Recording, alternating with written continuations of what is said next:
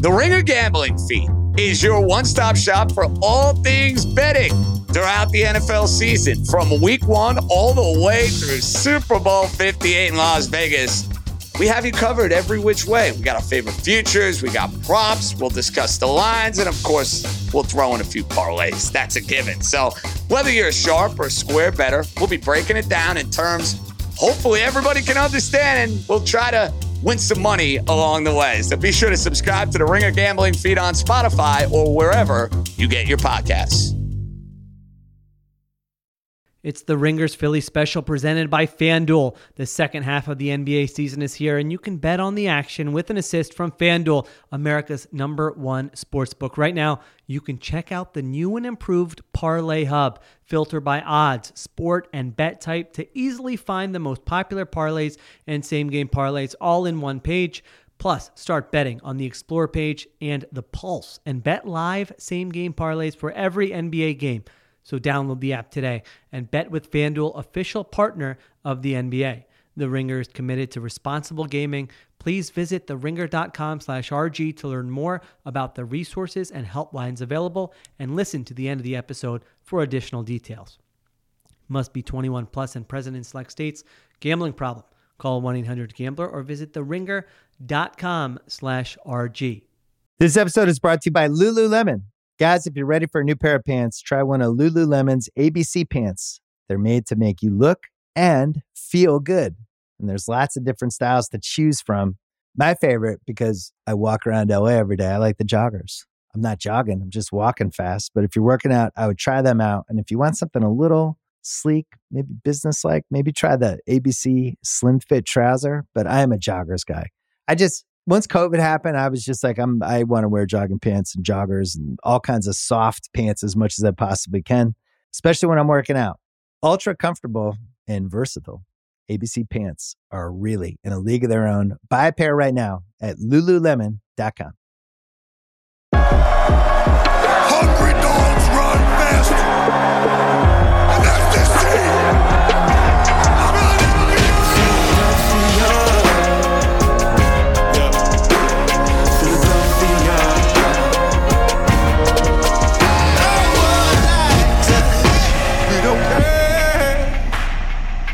It's truly a Philly thing here. Welcome to the Ringers Philly special, and to those of you watching the local angle on FanDuel TV. Sheil Kapadia here with Ben Solak and ace producer Cliff Augustine. The Eagles storm back from an 11-point deficit, first half deficit, to beat the Commanders 38-31. Still only have one loss on the season. Benny Souls, how are we feeling after that game? Best record in football. Do I care that the Eagles have needed 8 quarters to beat the Commanders twice?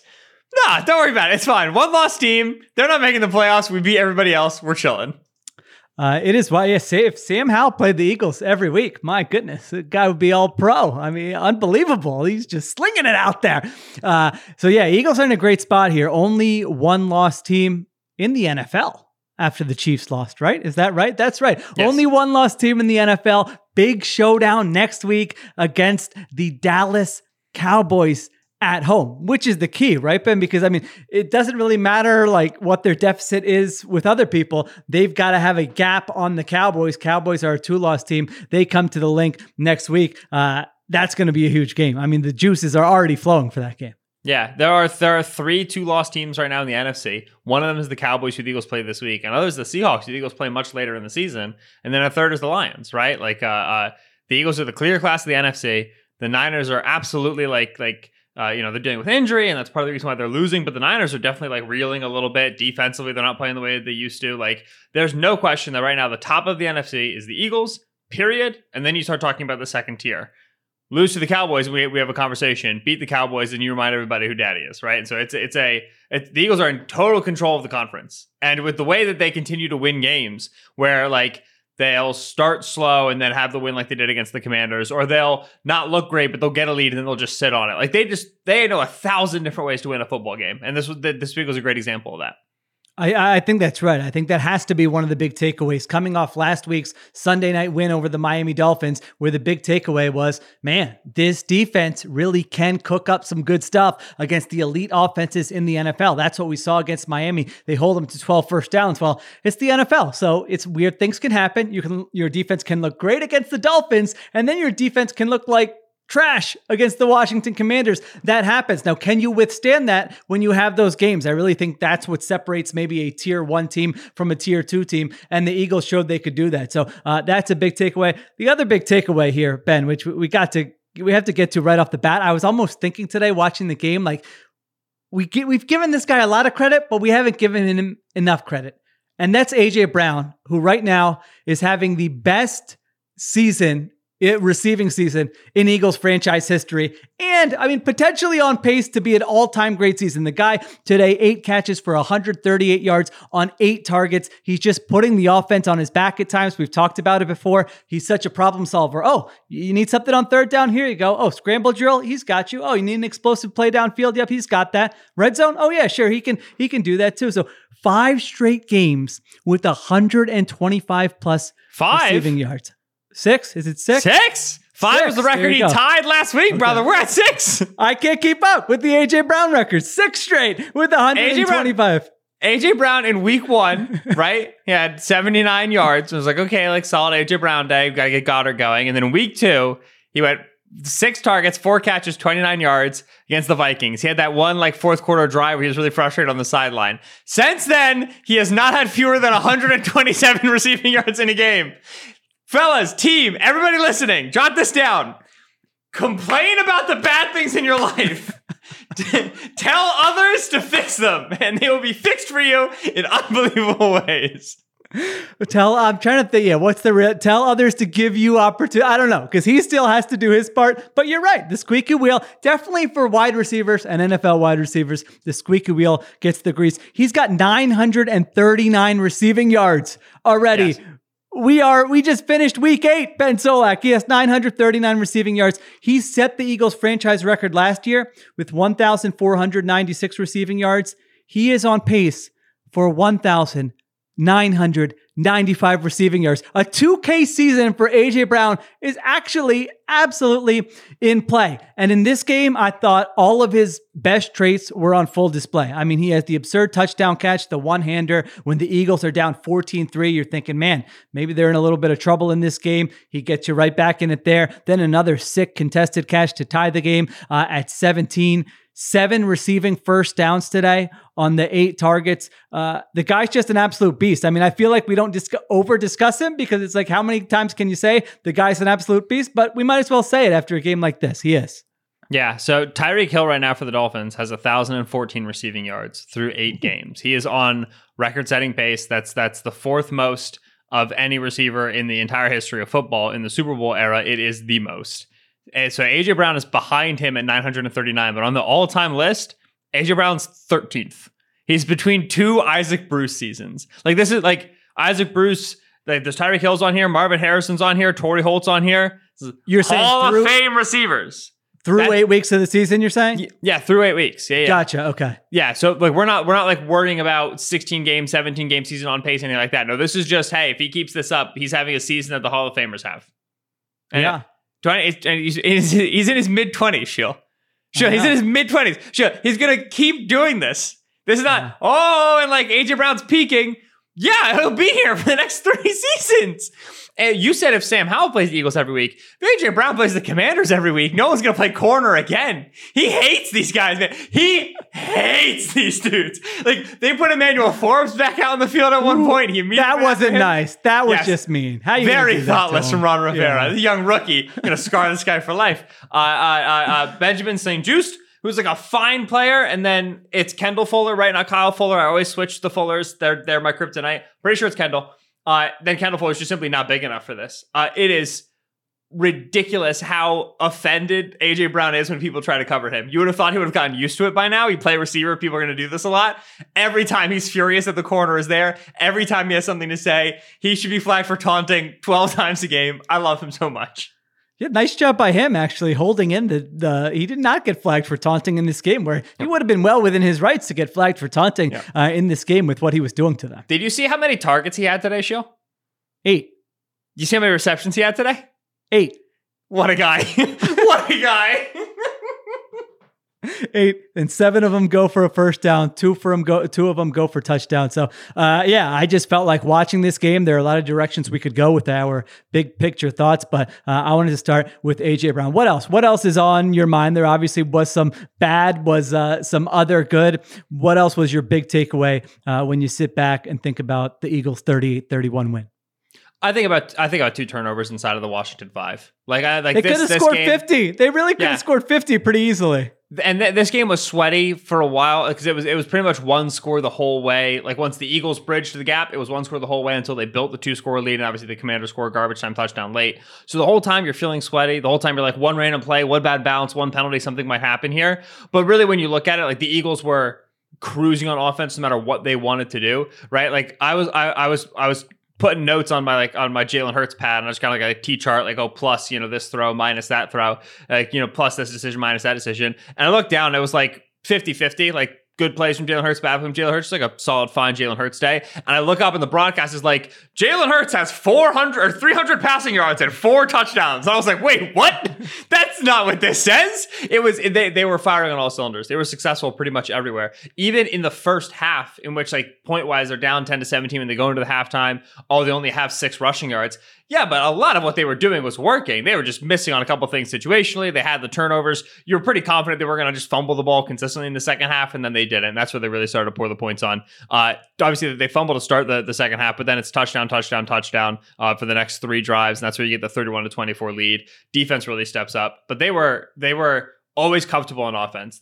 There have been games this year that have been close and have been annoying. And it's like, all right, the offense is disjointed and frustrating. I know people are mad about like Kenny Gainwell usage, but other than that, like this was a great offensive day. Obviously, they ended with 38 points. Could have and should have even been better if they didn't have those noisy turnovers there in the low red area.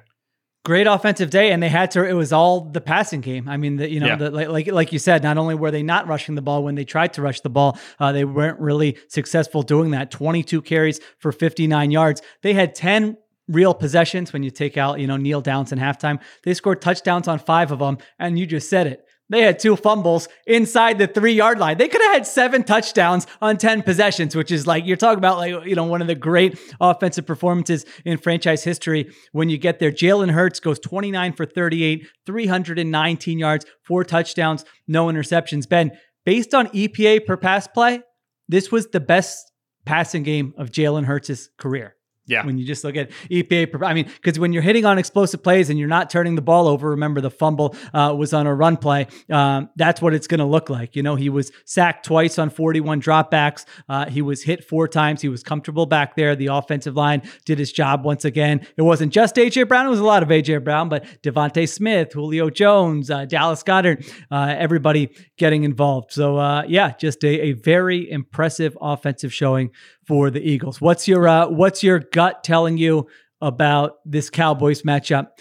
Real quick before we take a break. Yeah. So best game by EPA per dropback of Hurts' career. I don't have Dak Prescott numbers in front of me. The last 6-7 quarters of Dak Prescott football, that Chargers game into this Rams game, it's about as good as Dak Prescott's looked. I'll tell you that. These are 2 of the hottest quarterbacks playing football right now coming into this matchup against 2 defenses, which like the Eagles are a little bit more mercurial, and then the Cowboys I think are a little bit more standard. But in general, 2 defenses who can generate turnovers on you, who can generate pressure on you. This is big boy football. All right, it's just slugging. It's been looking forward to this one. This is gonna be a really, really, really good game. I do not know where I lean right now. I think the Eagles are going to be favored, deserve to be favored at this point. They're so successful winning. It's going to be a game to kind of rediscover the running game a little bit, which we'll talk about later. But in general, it's going to be a close game. It's going to be a 4-quarter game. I'm pumped. I'm so pumped.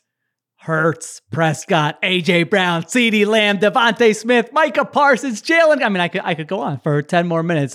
That game is going to have a lot of juice. There is no doubt about it. All right. Thank you to everyone watching on FanDuel TV. Remember, you can listen to the Ringers Philly special on Spotify or wherever you get your podcasts. To those of you listening right now, we'll be right back to talk more about the Eagles' win over the Commanders.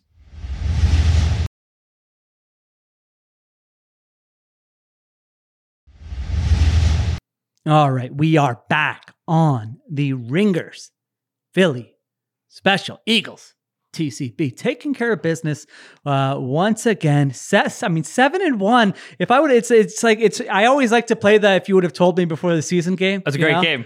It's a great game. If you would have told me before the season, Eagles will be 7-1 and the only one-loss team in the NFL after 8 weeks, and you really probably still didn't feel like they were, peaking yet or playing their best football, everybody signs up for that.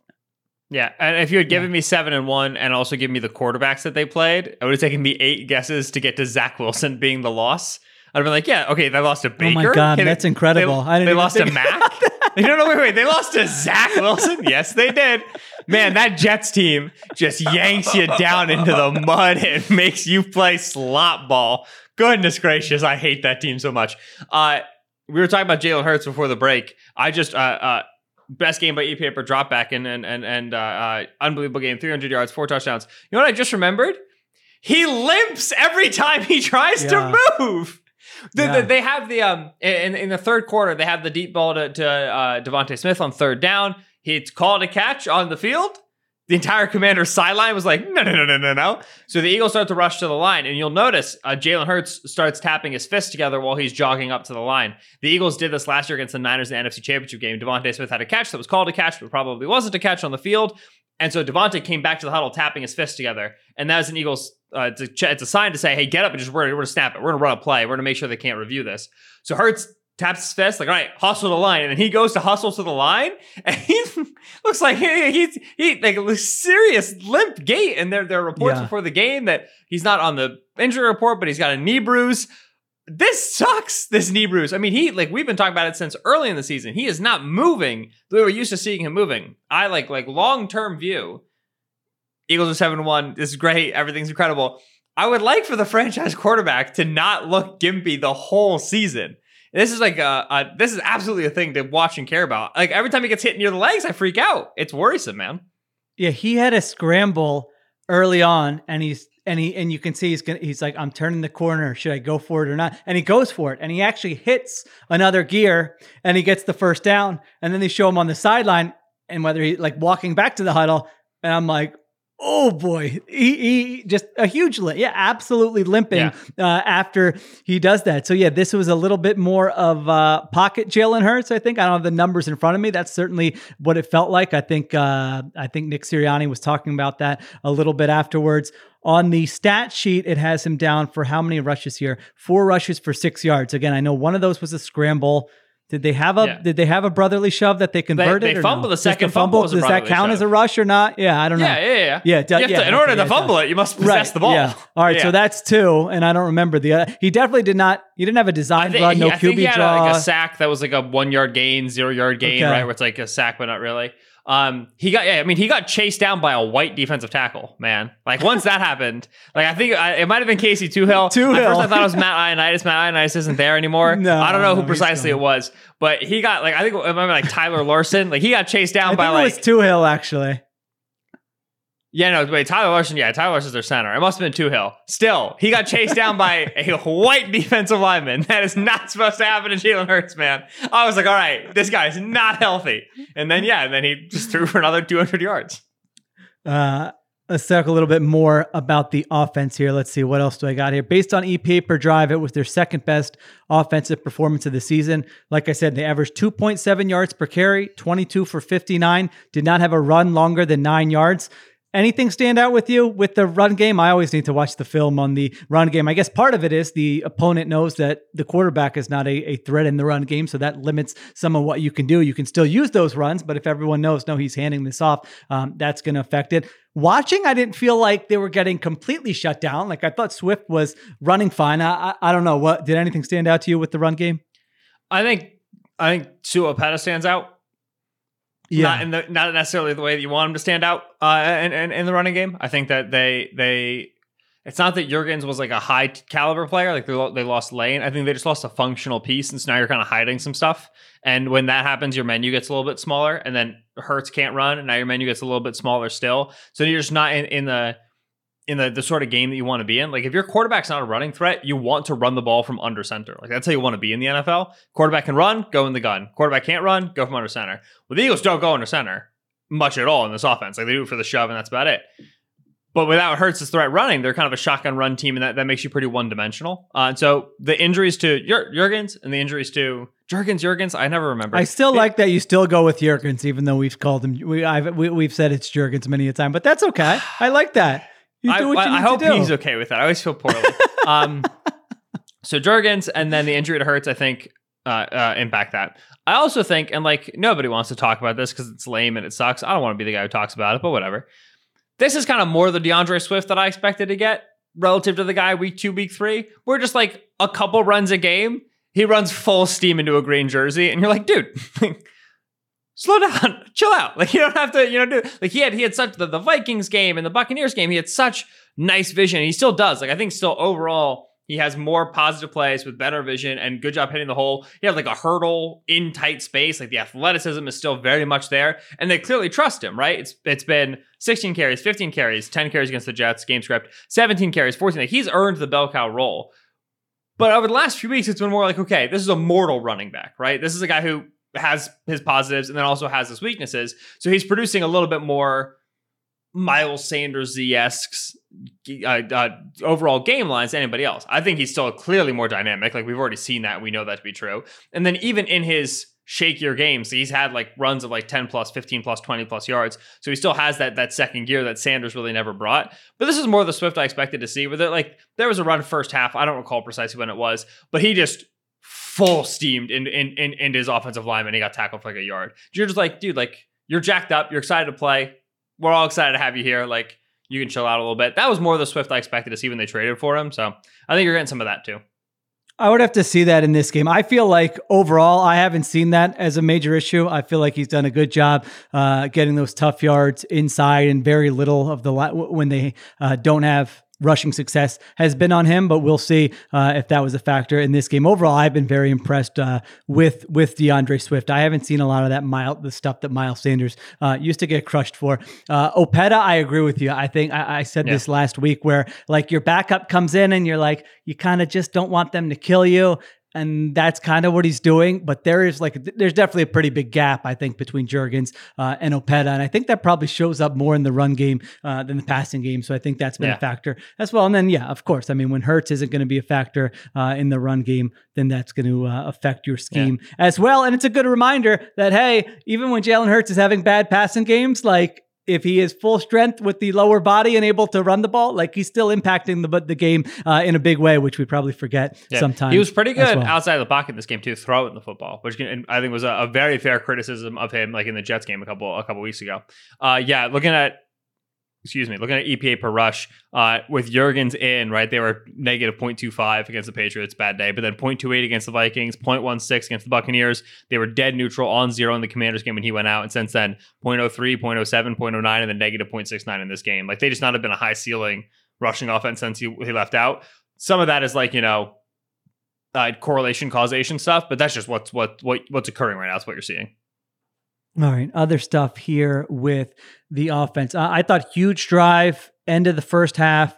They go 65 yards. Hurts is 7 for 7 on that drive. 2 big gains to Devontae Smith, and then A.J. Brown with the touchdown catch there. So that cut the lead to 14-10 going into halftime. It was a good Devontae Smith game. I mean, it's going to get overshadowed when A.J. Brown's doing what A.J. Brown does, but what did Smith have? 7 for 99 and a touchdown. He had a big grab on the 4th and 4 with the one you're talking about, where then did you think that was definitely not a catch? Like, I felt like the announcers were like, oh, if they could have challenged that. I was kind of on the fence. I don't know. Would that definitely have gotten overturned, do you think? I don't think so. I saw like 2 replays of it. I was like, all right, like there's like, you can probably argue something, but usually on those, like when you're like, all right, like maybe you can argue it, it's going to stand. Like, right. It's not conclusive video evidence, whatever the phrase is. Yeah. Right. I thought that was going to stay. If they got it to review. But I do prefer the policy of, let's just get up there and snap the football, and we'd prefer to have 2nd and 10 from the 28 than potentially end up having a turnover on downs. Like we'll spend the down to prevent the challenge. That, in my opinion, is like a positive expected value every single time. Just don't let the red flag get down. It's a smart call. sign of smart players and a well-coached team. I think we said this during like the Niners game in the that you were just alluding to. Yeah, that's a good sign when everybody understands right away what's happening and gets to the situational. And Ron Rivera's over there like, I'm not quite. I'm just gonna hold back on. I'm not gonna say anything. Ron Rivera seems like a nice guy. I'm just not quite sure what he does on the sidelines there. All right, I had to say something. Jack Del Rio complained about the one pass interference call late, which he was justified. I thought it was a pretty ticky-tack call. I agree with that. Yeah. And they get Jack Del Rio on the camera on the shot, right? And he's like screaming, he's losing his mind. I'm like, hey, Jack Del Rio's here. they had to put him on camera once. I was like, that's right. I always forget you are still coaching in the league and you're the defensive coordinator of the Commanders for some reason. Congrats to you. You're so right about that. They never showed. He's the least shown coordinator because it's not interesting, right? Yeah, everybody knows him, and he's a little problematic. He got fined he's quite problematic, and he's not like a good. He's not a good camera, right? Like, you're likely to get like some guys like having fun, doing some good stuff, chatting with guys. Jack Del Rio's just like pouting. There's nothing engaging with that. That's so true. I wish someone ran a study which coordinators get shown the most. He would definitely be very low on that list there. All right, what else did I have here?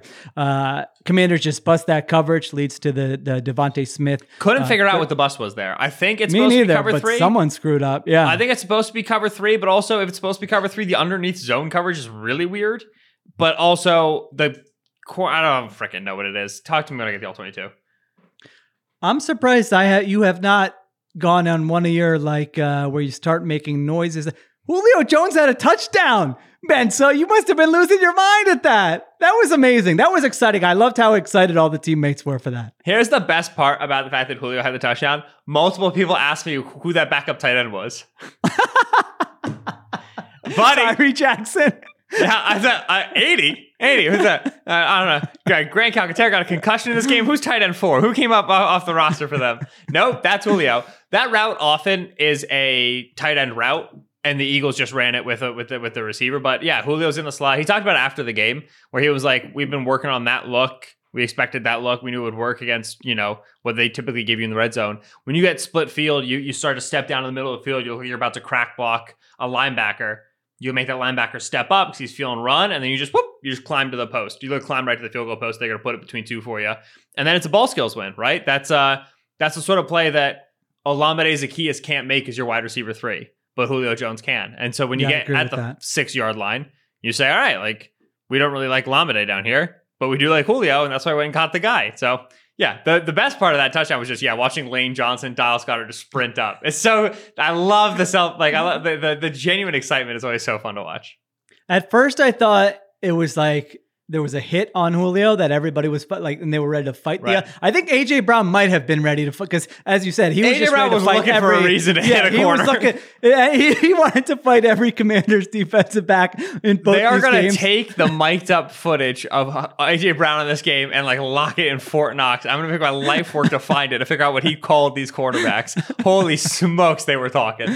Yeah, so he might have been looking to fight them. Everybody else ran over to celebrate, and that was pretty awesome. Julio Jones catching a touchdown for the Eagles in 2023. This was not something that I saw coming. How about the changeup on the brotherly shove for the last touchdown? Were you surprised that they broke it out here, or break it out, let other teams have to prepare for it, or what'd you make of that? Or you just needed a conversion there? So I don't mind that they broke it out. It's that ices the game, right? It's 3rd and 2. It's not like they did it on 1st and goal, right? Right. Because, it's still a go get it spot. And then the film on it, prepare for it. I mean, if you want to prepare for this, sure. Firstly, the moment you do as much prep on you want if you're the Cowboys for a whole week. The moment the Eagles line up in the brotherly shove formation, guess what all 11 players are going to be thinking about? They're going to be thinking about that. And even if 10 of them are thinking about the brotherly shove and the one corner to that side is thinking about, okay, what if I get the give? Well, if you watch it, the Eagles have Jack Stoll and Dallas Goedert on a corner, and they have Mailata and Dickerson going upfield with leverage on defenders. There could have been an extra 2 commanders. They could have been 13 on 11, and the Eagles are not scoring on it, but they're getting the first down. This is the change up, the sweep, the pitch, because this isn't the first time they've run a change up on it. They've run a pitch to Gainwell when he was down in the eye, when he was back there. the pitch is very challenging to stop from a numbers perspective, in the same way the sneak is a very challenging stop from a numbers perspective. And the Eagles have already shown that if you try to go like, okay, condense the A gaps, condense the B gaps, leave the C gaps blank, and have like wide edges for the outside, so if you try to do the pitch, the edges can get upfield. The Eagles have shown they'll just sneak to the C gap. Jalen Hurts will just step over to where there's room, and then he'll get pushed that way. So you can't even really structurally try to take both away. Danged if you do, danged if you don't. Welcome to Philadelphia. There you go. Welcome to Philadelphia. Let's see. Did I have anything else on the offense here? Sewell Opeta did leave the game, but he came back. Tyler Steen replaced him when he left the game. We talked about the Hurts injury. Yeah, I don't know what to make. I mean, I think you want to obviously get through the Cowboys game and win that game. Then he gets a bye. And I don't know. Does 2 weeks rest heal a bone bruise? I have no idea, but it can't hurt. I'd like 2 weeks rest. 2 weeks. Yeah, I don't know. Well, yeah, we won't have to do an Eagles post-game pod in 2 weeks. So you can't, I mean, I don't know. I don't think you'll be getting a full 2 weeks rest, but you won't have to do a post-game pod. One thing I was thinking about when we look at this Eagles offense is we are looking at it relative to last year's Eagles offense, and that's fair. However, as you and I have discussed on like Extra Point Taken and people have written about on the Ringer, is that like offense is kind of is down this year league wide, right? In a number of metrics that you look at. Eagles right now are 4th in EPA per drive and 4th in success rate league-wide offensively in the NFL. They're 3rd in points per game. Only 2 offenses are scoring more points per game than them. So it's kind of good to look at it relatively. There are, minor drop-off statistically, which there is one for sure, compared to kind of other teams, and they're still a top 5 offense by any metric you look at. How are you sort of feeling about them offensively overall as we go into this Dallas game? Loving it. I mean, like, you feeling good? All right.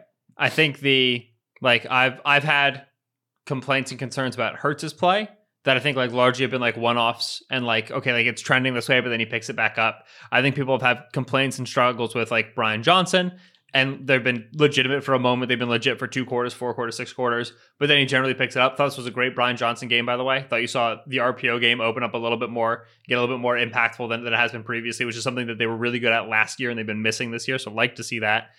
Then people have complaints about like, where's Devontae? Where's Goddard? And I think that like as justified as that is from like a fantasy perspective, like the distribution is working. AJ Brown deserves to be setting records right now in terms of how he's playing. And like, it's tough to argue. Kenny Gainwell, right? Like when you're complaining about the Kenny Gainwell touches, you're in a good spot in general offensively. And you're our leader. You were ahead of the curve with the complaining for Kenny Gainwell touches. Gainwell's their best pass protecting back, which is not good. It's bad that that's true, but it is. And because he is, they're going to continue to get him reps on first down and second down as a running back and as an actual receiver so that they can justifiably claim and posit to opposing defenses, oh, we might give him the ball. Oh, he might go out on a route, because you can't just put him in a pass protector and he only does that. So they're going to continue to invest in him, and they really like him, and you just have to deal with it. Like, think about the other Philadelphia sports and the deals with the devil you have to sign to get good football, and then accept the fact that the deal you have to sign with the Eagles devil is that Kenny Gainwell gets 5 touches. And then you're happier. That's how I'm doing it. Poor Kenny Gainwell. If you're listening to this, Kenny, it's nothing personal, but I thought you were the one who was like, and you're a resident Kenny Gainwell hater. You're the one who lined him up. I thought it was a great explanation from you. I was just picturing Kenny Gainwell being a fan of the pod and being like, come on, man, we've lost as regular listeners will know, during the postseason, I was like, all right, Kenny, like this is what people have been working on you for, like what you've been working on. Like he became their guy down the postseason stretch. He's a good pass protector for his size. Well done. Hand the ball off to DeAndre Swift. I agree. All right. Eagles defense.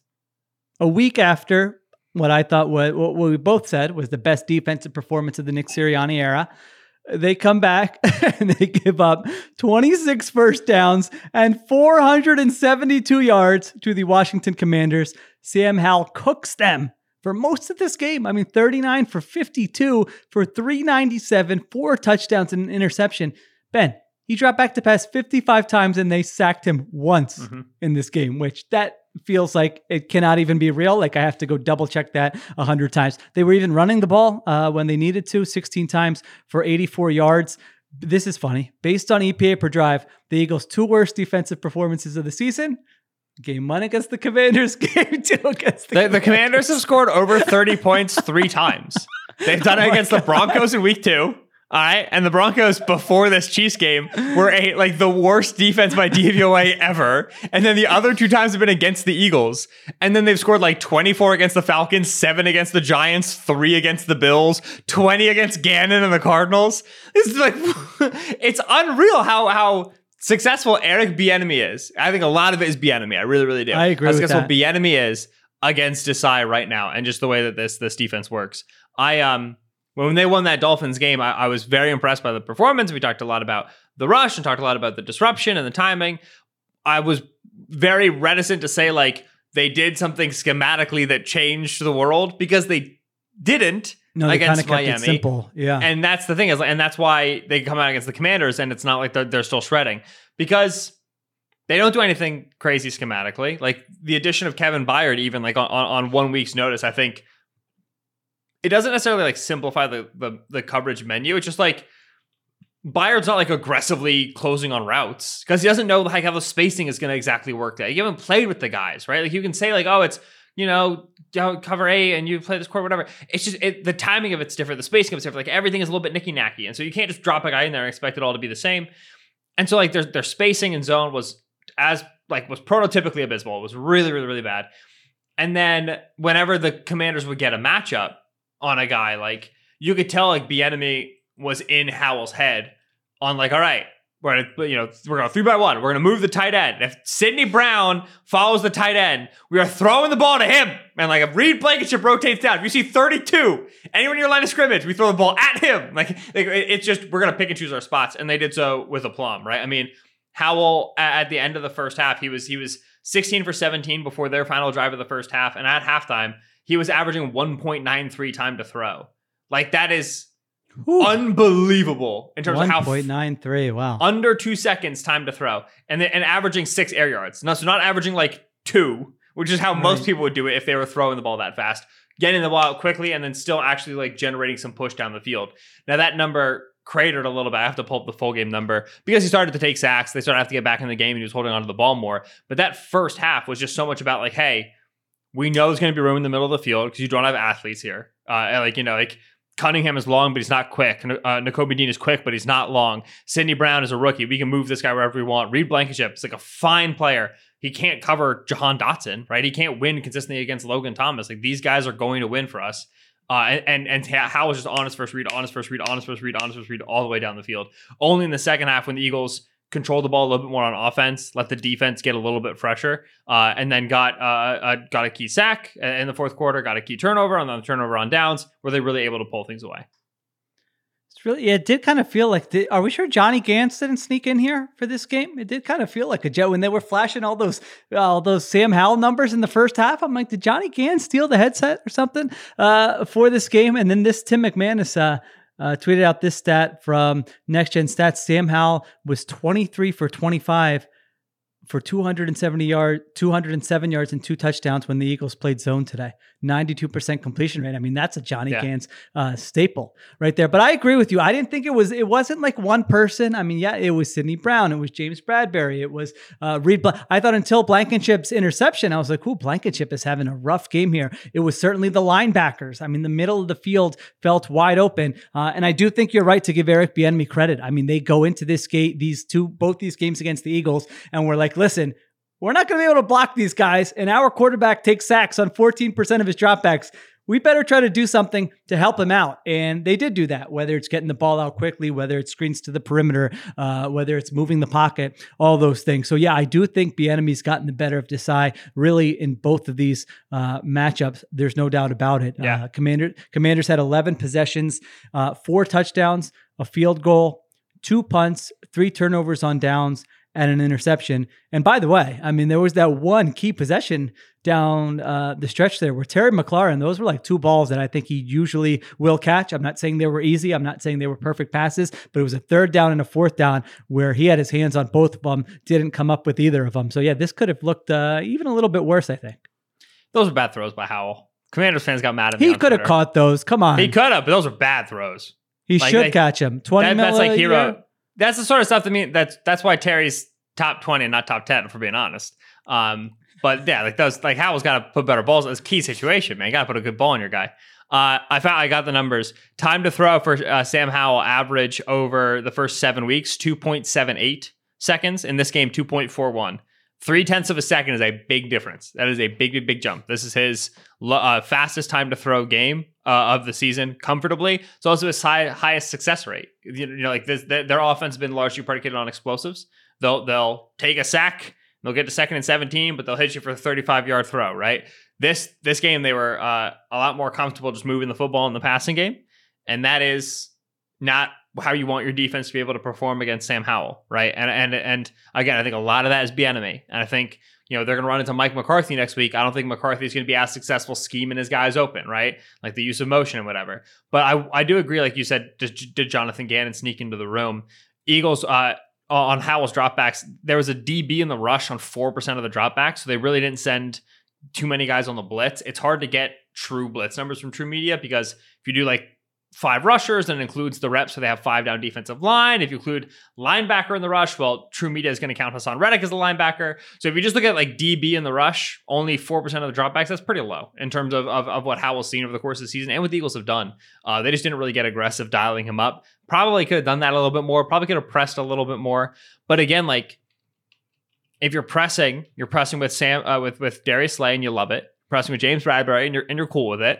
And you're pressing with Eli Ricks? I mean, Eli Ricks can get picked on either way. You might as well let him go shove a guy. And maybe that'll help him out. So I don't know. I think more aggressiveness could have been warranted in this game plan for sure. Yeah, and I'm sure they felt like going into this game, hey, our front is just going to kill their offensive line. Their offensive line has not been good. But when the ball's coming out that quickly, your pass rush is probably not going to get there. They were beating the brakes off Andrew Wiley for 4 quarters. It's just the ball's getting out. Yeah. Yeah, when Hassan Reddick had that sack, he was like, finally. Yeah.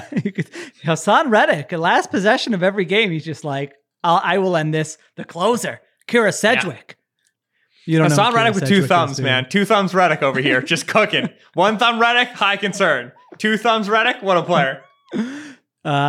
Kevin Byard plays every snap in this game. Comes right in. Every single, I was getting confused. I'm like, wait, Mario Goodrich, he's back. Oh, no. Okay, that's Kevin Byard. Like there was an early play where Byard was on. It might have been Logan Thomas, and he got beat inside. And I'm like, Goodrich. And oh no, this is the new guy, Byard. All right, let's see. Other snap counts. Blankenship was back. Him, Bradbury, Slay, and Byard. All 4 of them play every snap here.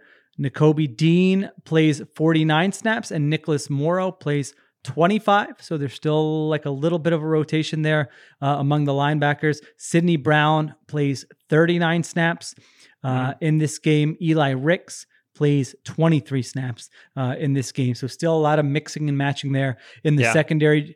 Jordan Davis had the hamstring. I think it was a hamstring injury during the week. He played in this game, but only played 17 snaps. Jalen Carter left the game with a back injury. So he only played 16 snaps in this game. Those are the main, and this is not official. This is what True Media has right now. Those could change a little bit by tomorrow. Any of those surprise you? What stands out? Jordan Davis, like I saw Jordan Davis like jogging for the sideline, asking for a replacement like 3 or 4 times, which just to me is just like he clearly was like a lot less than 100%. They lost Milton Williams for a bit, and then I think he came back into this game. Their defensive line depth is so great that the fact that they can sustain all of that is a big deal. Was very interested to see how the Reed-Byard rotation was going to work. Both of them play all the snaps. It looked to me like they had Byard largely at weak safety, largely at free safety, and then Reed's playing strong, which not where Reed was playing a lot previously. He's done it before. They'll rotate their safeties. They do funky stuff. So it's not like unheard of, but they are asking Reed to change a little bit to a fit Byard in, which makes sense. And then when Sidney Brown's coming in as that third safety, right? Because you have all the snaps for Byard, all the snaps for Reed. He's coming in as like the slot, right? He's coming in as the slot player. And if I knew every play was a run, Sidney Brown would be the best slot defender in the league. Because he's just a bat out of hell. Great Sidney Brown game in terms of big hits. Yeah. Young man, he'll lay the wood. He likes to hit a little bit. I like that when a Sidney Brown. He's fun to watch. However, I do not know that every play is a run or like a screen or something. And in space, Sidney's just not. He's a tight mover. It's just he right now. Sidney Brown is a point and shoot player. You don't really want him turning. And so that experience with him at nickel, I think situationally that'll be a good package. But I don't think that'll be somewhere you want to live against like a pass heavy team. That's a great Sidney Brown at nickel is great when you play the Niners, right? Because he just shoot. Yeah, good George point. Kittle races for a route, just hit him, whatever. Against like the Cowboys, when the Cowboys put all these spread formations out there and they put Brandon Cooks in the slot and CeeDee Lamb in the slot, that scares me a little bit. So situation, I think that's good. I don't think you'll see that as like a primary usage for Sidney in a lot of games. We'll see. Yeah, I'm looking this up now.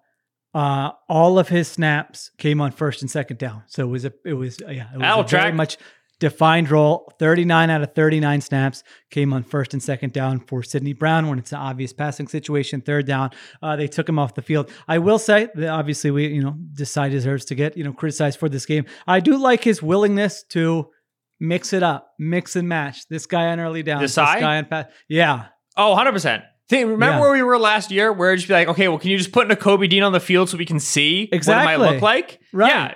Versus now, it's like, all right, you're putting a lot on the field for us to see what it looks like. He's willing to see everybody. If you're dressing, you're getting out there. If you have a jersey on, you're playing in some package. Mario Goodrich, you ever play safety in college? Get out there, son. It really is true. I mean, they play so many guys. They play 20 guys on defense. I'm trying to think of what an average is. That feels like a lot. 20 guys. Yeah. Listen, 20 game season. All right. For the Philadelphia Eagles. Got to keep the legs fresh. It's also good from a cultural perspective. Everybody feels like they have some role, that you're not just out there to play special teams, that you're going to be out there to do something if you earn it, if you prove it during the week. Now, that can burn you. I'll be ripping them next week if one of these guys is on the field on a key third down. But you know what I mean. Is it good for culture because everybody's contributing? Yes. Is when Nolan Smith gets ragged in meetings for being bad, dropping into coverage for the fourth week in a row. Is it going to be as good for culture? Maybe not. Nolan, maybe the rookie's got to take his lumps. Desai drops him at least once a game, and he gets targeted every time. He has no idea where he's going. He's doing his best. I love him. Congrats to Nolan. And again, you got to see what the rookie can do, but it's always a funny rep when 6'4" Nolan Smith's back there wearing 3, just hoping he's in the right spot. My favorite Nolan Smith moment today was when he ran into Britton Covey on the punt return. Did you catch this? No, I might have missed it. Yeah, Britton Covey is going full speed ahead. And I can't remember if Nolan Smith was coming laterally. Oh, I found a clip. Coming back, and he just bam whacked him. Dude, he's so much bigger than Britton. Holy smokes. Yeah, then he was mad about it right away. You could tell on there. That was, I thought that was pretty funny. Man, I'm so sad I missed this. Yeah, that was one of the highlights. All right. What else do I have here? Oh, I wrote down classic Blandino, so we might as well get that out of the way. That was on, I believe, what was this play where they initially ruled it a catch for the Commanders and then they ruled it incomplete without a replay, and then Rivera challenged it after they changed the thing, and then it still stood. And Jahan Dotson was tweeting about it? Yeah. Oh, he was? Okay, so I didn't see that. Yeah, Jahan Dotson sent a little like, hey, does anybody know what a catch is? Question mark. And it's like, all right, gotcha. Jahan, do something cooler than this if you're going to get fined, man. Like, come on. I did think Eagles fans would definitely be complaining if that happened to their team, because that is always weird when they change the call before the before it's challenged. And I didn't think it was necessarily conclusive there, but yeah, Blandino talked for about 7 minutes and didn't give an opinion until they were like, Dean, we're cutting off your mic in 10 seconds. If you want to tell us what you actually think, now would be the time. He finally did. So hey, listen, take some lessons from the official, what are those called? Rules analyst. The Ringers Philly Ben and Shield podcast. Yeah. Terry McCauley. Terry, my boy. What was his good one last week? You pointed out. He had a great one, didn't he? Or a friend texted me about it. Yeah, what game was it? Wait, was Terry? Okay, so who played Terry does Sunday night. So it was Eagles. It was the Eagles-Dolphins.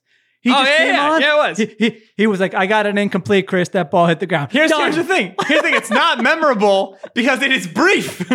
It doesn't endure. It doesn't stick in the memory because it happens and it's gone, which is how the rules analyst should be. Congratulations to everyone who had Eagles -6.5. If you had Commanders plus 6.5 in your column, and you were saying, Ron Rivera, you're supposed to go for 2 after the first touchdown when you're down by 14, Ron. You're killing me. I thought I had a chance. I got killed this week, so I don't know where we are on our extra point taking bets, but I am getting killed on my picks on the ringer.com. It's been a real tough few weeks, I think, just in general in the betting world. Yes, sir. You had a win with Bengals plus 4.5 against the Niners. You had a win, so you're good there, and you had a win with under on your passing yards for Russell Wilson. So you put 2 points on the board this week. Yeah, that's it. I put 2 on the board with Chargers long shot against the Bears, notwithstanding. Logan Thomas being one of the bets that I hit. Yeah, you nailed that. Did he have that by halftime? He was pretty close. He was at like 33 on a 31.5 point line. So it depends on when you got it. But yeah, Logan Thomas got home for I think most lines. You could have taken many parts of the Washington Commanders passing game. It turns out you didn't really need to go specific to the tight end, and you would have been all right. All right. I'm trying to think. I think that's most of what I got. What is your confidence? So now they've got this schedule here. Let me pull this up right now. They've got the There's Cowboys. one more thing I did want to talk about defensively. Yeah, go ahead. Give it to me. Where, like I said, like I've been a little bit critical of Reed in this game, in the middle of the field coverage of this game. You're getting beat up. It's discouraging. It's frustrating stuff. Tie game, 2nd and 15 for the Commanders. 24-24 fourth quarter, and you know something, right? James Bradbury is tight on the glance route. Nakobe Dean gets tight on the glance route. Reed's right there on the glance route. Ball's a little inaccurate. Interception inside the 20-yard line. It's a game-deciding play.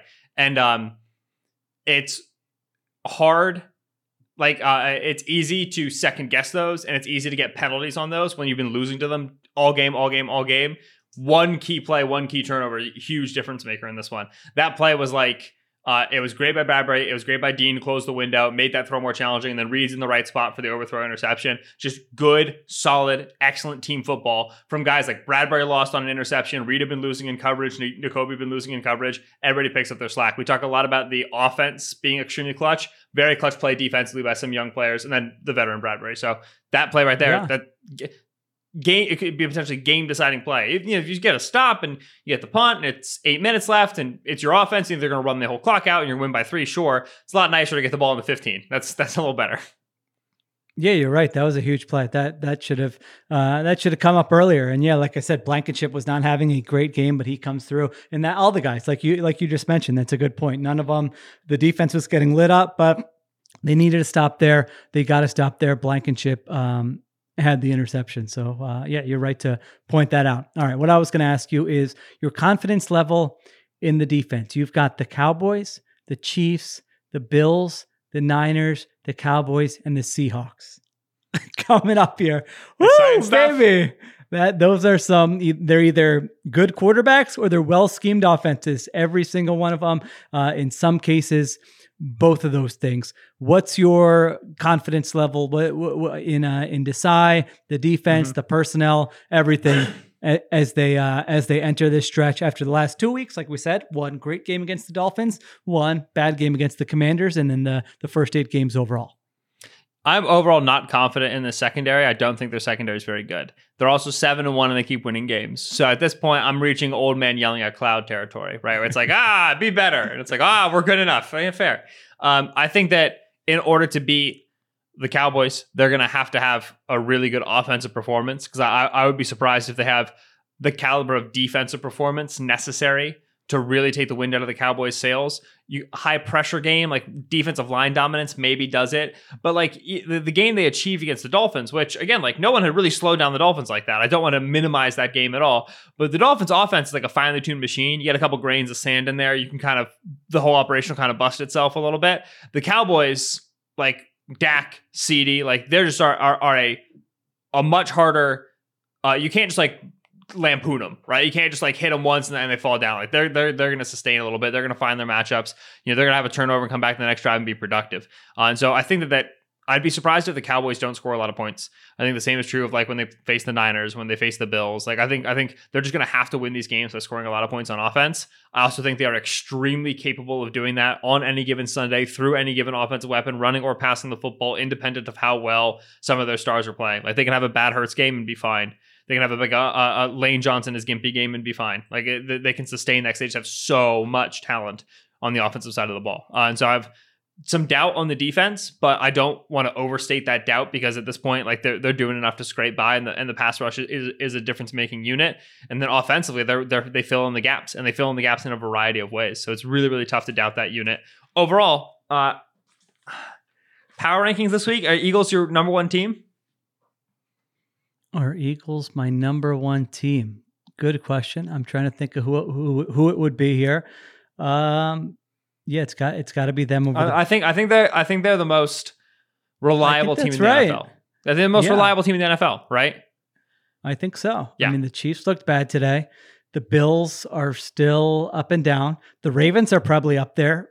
I kind of like view them in a similar vein as the Eagles right now. Bengals last few weeks. Whew. Yeah, the Bengals are coming. I have a feeling we're talking about that tomorrow night. The Jags, you and I have been on the same page, and I kind of felt the same way about them today. I'll take a closer look. 5 wins in a row. Ben and Sheila are not impressed. And we are two people who were in on the Jaguars coming into the season, so we would like to be impressed and be all in. We'll see what the Lions do on Monday night, but the Eagles are better than them. Yeah, I mean, listen, Kyle Shanahan's face when Brock Purdy makes a mistake, like, isn't that you don't want your coach to look like that, right? Isn't that sort of like, I don't know. I feel like he should fix that. I feel bad for Brock Purdy when that happens. I'm like, come on, the guy has played like very well for you. He makes a mistake and he looks over, and Kyle Shanahan just has that look on his face. So Niners are now 5-3, 3 in a row. Yeesh, that's wild. The way, like, Kyle was raised by a football dad with how good he is at making people feel bad just by sideline behavior. He's by that guilt, I'm surprised. I'm surprised he wasn't raised by Indian parents with the way he's able to guilt the little guy. Oh yeah, I mean that's in our playbook. But yeah, you're right. That's exactly what it has to be, right? Coach, your dad's a football coach. His dad wanted to make him feel bad when he was like 6, he just went back to his sideline behavior. Like Mike went back to the sideline coding. That's all Kyle's ever seen. When Purdy threw the second pick, he jogged back onto the sideline right next to Kyle. Kyle refused to look at him. No eye contact the whole time. It's wild. Oh, yeah. Those camera shots are brutal. He's a second-year player, Kyle. Seriously. Honestly. He's a boy. He's a little boy. And your defense is getting lit up here. It's not all on him, although, these interceptions in the fourth quarter. But yes, to answer your question, I think they deserve to be first. They're 7-1. They're the only one-loss team. These other teams haven't been as impressive. So my answer would be yes. So there you go. Eagles, number one in Ben and Shield's power rankings. We've said it from the beginning. This is the proving ground, man. Like the Dolphins were the appetizer. Then what an appetizer they were. They were a very difficult team to beat. Did not think the Eagles would beat them. The Eagles did. Hats off to them. It was a huge, huge, huge win.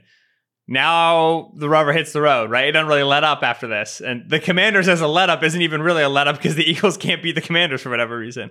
But this upcoming schedule, I mean, this is a murderer's row. Like this is the gauntlet here. And we're going to learn a lot about the team in terms of, okay, they're going to run into a game where like AJ Brown gets kind of stopped. Like not stop, but he only gets 65 yards. What happens then, right? They're going to run into a game where the pass rush is completely neutralized. They kind of did in this one, right? Neutralized for most of the game.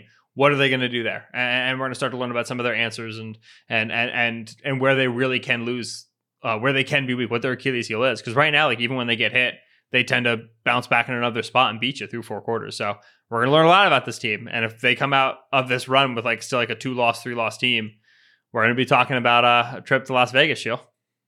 All right, so give me. I'm not gonna do the whole win-loss thing, but this stretch. So Cowboys bye, Chiefs at Chiefs, Bills, Niners at Cowboys at Seahawks. 6 games. Weeks 9 to 15. Oh man, it's gonna be fun. I know Eagles don't like having like just a section of their schedule be this, but from a content perspective, I mean, what else can you ask for? There's juice to all these games.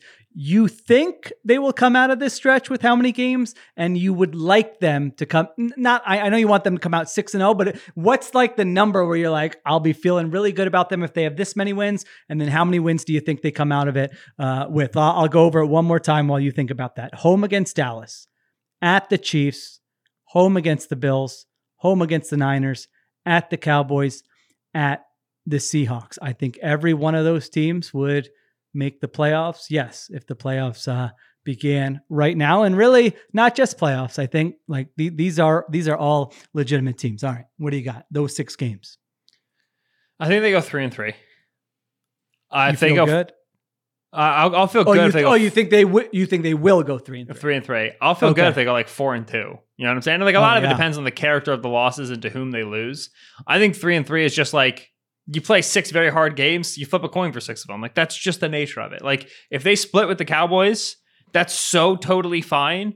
And there's also a good chance we walk away from that split being like, this team is very legit because they split with a very good team and they lost for X, Y, and Z reason and they have X, Y, and Z injury and so on and so forth. I know the Chiefs just lost to the Broncos. I refuse to take any stock in a game in which Patrick Mahomes had the flu. Like, this is so Occam's razor to me. People are like, oh, the Chiefs? I'm like, listen, if the guy was sick and he was bad, like that to me, I'm also bad when I'm sick. I still think the Chiefs are scary. I still think the Bills are scary. Even after 3 losses, like, Niners are going to have Debo and Trent Williams in that game. You're going to tell me you're with all the way that game was charged up last season, man? I mean, that has more juice than the Chiefs Super Bowl rematch, probably, right? That 49ers game has the most juice. Oh, yes. No, they're far too friendly with the Chiefs for that game to have juice. Yeah. Niners is going to be like, show up to the game with knives between your teeth, man. I mean, like, that's going to be something. They don't play a 1 o'clock game until December 31st. Wow. 4 o'clock against the Cowboys, prime time against the Chiefs, 4 o'clock against the Bills, 4 o'clock against the Niners, prime time against the Cowboys, 4 o'clock against the Seahawks, 4 o'clock against the Giants in week 16. In week 17, they have the Gannon Watch rematch against the Cardinals at 1 p.m. Yeah, that is worth mentioning. They closed the season Giants, Cardinals at the Giants. So yeah, that's a pretty nice way to just get out of this stretch in position to hold the 1 seed. That's all you got to do. And then 3 games, just coast. Giants, Cardinals, Giants is going to be beautiful. Yeah, which is why the Cowboys games are the biggest one just from an analytical, what's most important for them getting to the Super Bowl. If you go 4-2, but you lose both those Cowboys games, I mean, then it becomes very tough. So pick one of the 2. They sweep the Cowboys or they beat the Niners. Which one do you think is more important to them? And which one do you think you'd rather see? Sorry, what were the 2 options? Sweep the Cowboys? 2 of the Cowboys or beat the Niners. You can only pick one. Which one's more important? And which one would you rather see? Sweeping the Cowboys is easily more important. And I don't. Yes, I'm trying to think of what's the best for what would be the best for I think absolutely demolishing the Niners would be so good for this team. I think that might be our most listened to post-game pod if they beat the Niners by like 30. Exactly. They beat the Niners by 30, and the Niners whined the entire time. Got a rule change because of it. Can you imagine if they walk in that game fully healthy? Like, Brock is healthy, Debo's healthy, Trent is healthy. The Eagles have like 4 injuries, right? Like, they got Cam is still out, and like Slay's out for whatever reason. Like a couple of people banged up, and the Eagles still just run them. You're immortal at that point. Like, you die. The juice entering the home stretch, unparalleled levels. I think that Niners game might be like critical for them. Yeah, that's going to be like I don't even know what to compare it to. I'm trying to think of like the biggest regular season games I've ever gone to. I mean, that is going to be a wild, raucous, like we are here to inflict pain on our opponent type game. That's December 3rd at 4:25. That's going to be a fun one. All right. I think we covered it all. What a stretch coming up. It will be a lot of fun. All right. Thank you to Ben Solak. Remember, you can listen to Solak and I on Extra Point Taken on the Ringer NFL feed after Monday Night Football. We also do a Friday show on there. Thank you to Ace Producer Cliff Augustine. We'll be back with more shows this week as we get ready for the big matchup against the Cowboys. Appreciate everyone listening. We'll talk to you soon on the Ringers Philly Special.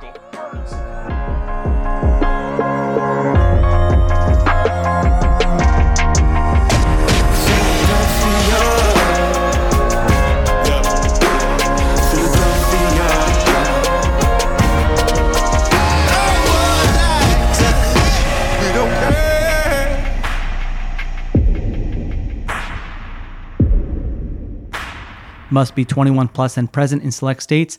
FanDuel is offering online sports wagering in Kansas under an agreement with Kansas Star Casino, LLC. Gambling problem? Call 1-800-GAMBLER or visit FanDuel.com/RG. In Colorado, Iowa, Kentucky, Michigan, New Jersey, Ohio, Pennsylvania, Illinois, Tennessee, and Virginia. Call 1-800-NEXT-STEP or text NEXT-STEP to 53342 in Arizona, 1-888-789-7777, or visit ccpg.org/chat in Connecticut, 1-800-9-WITH-IT in Indiana, 1-800-522-4700, or visit ksgamblinghelp.com in Kansas, 1-877-770-STOP in Louisiana.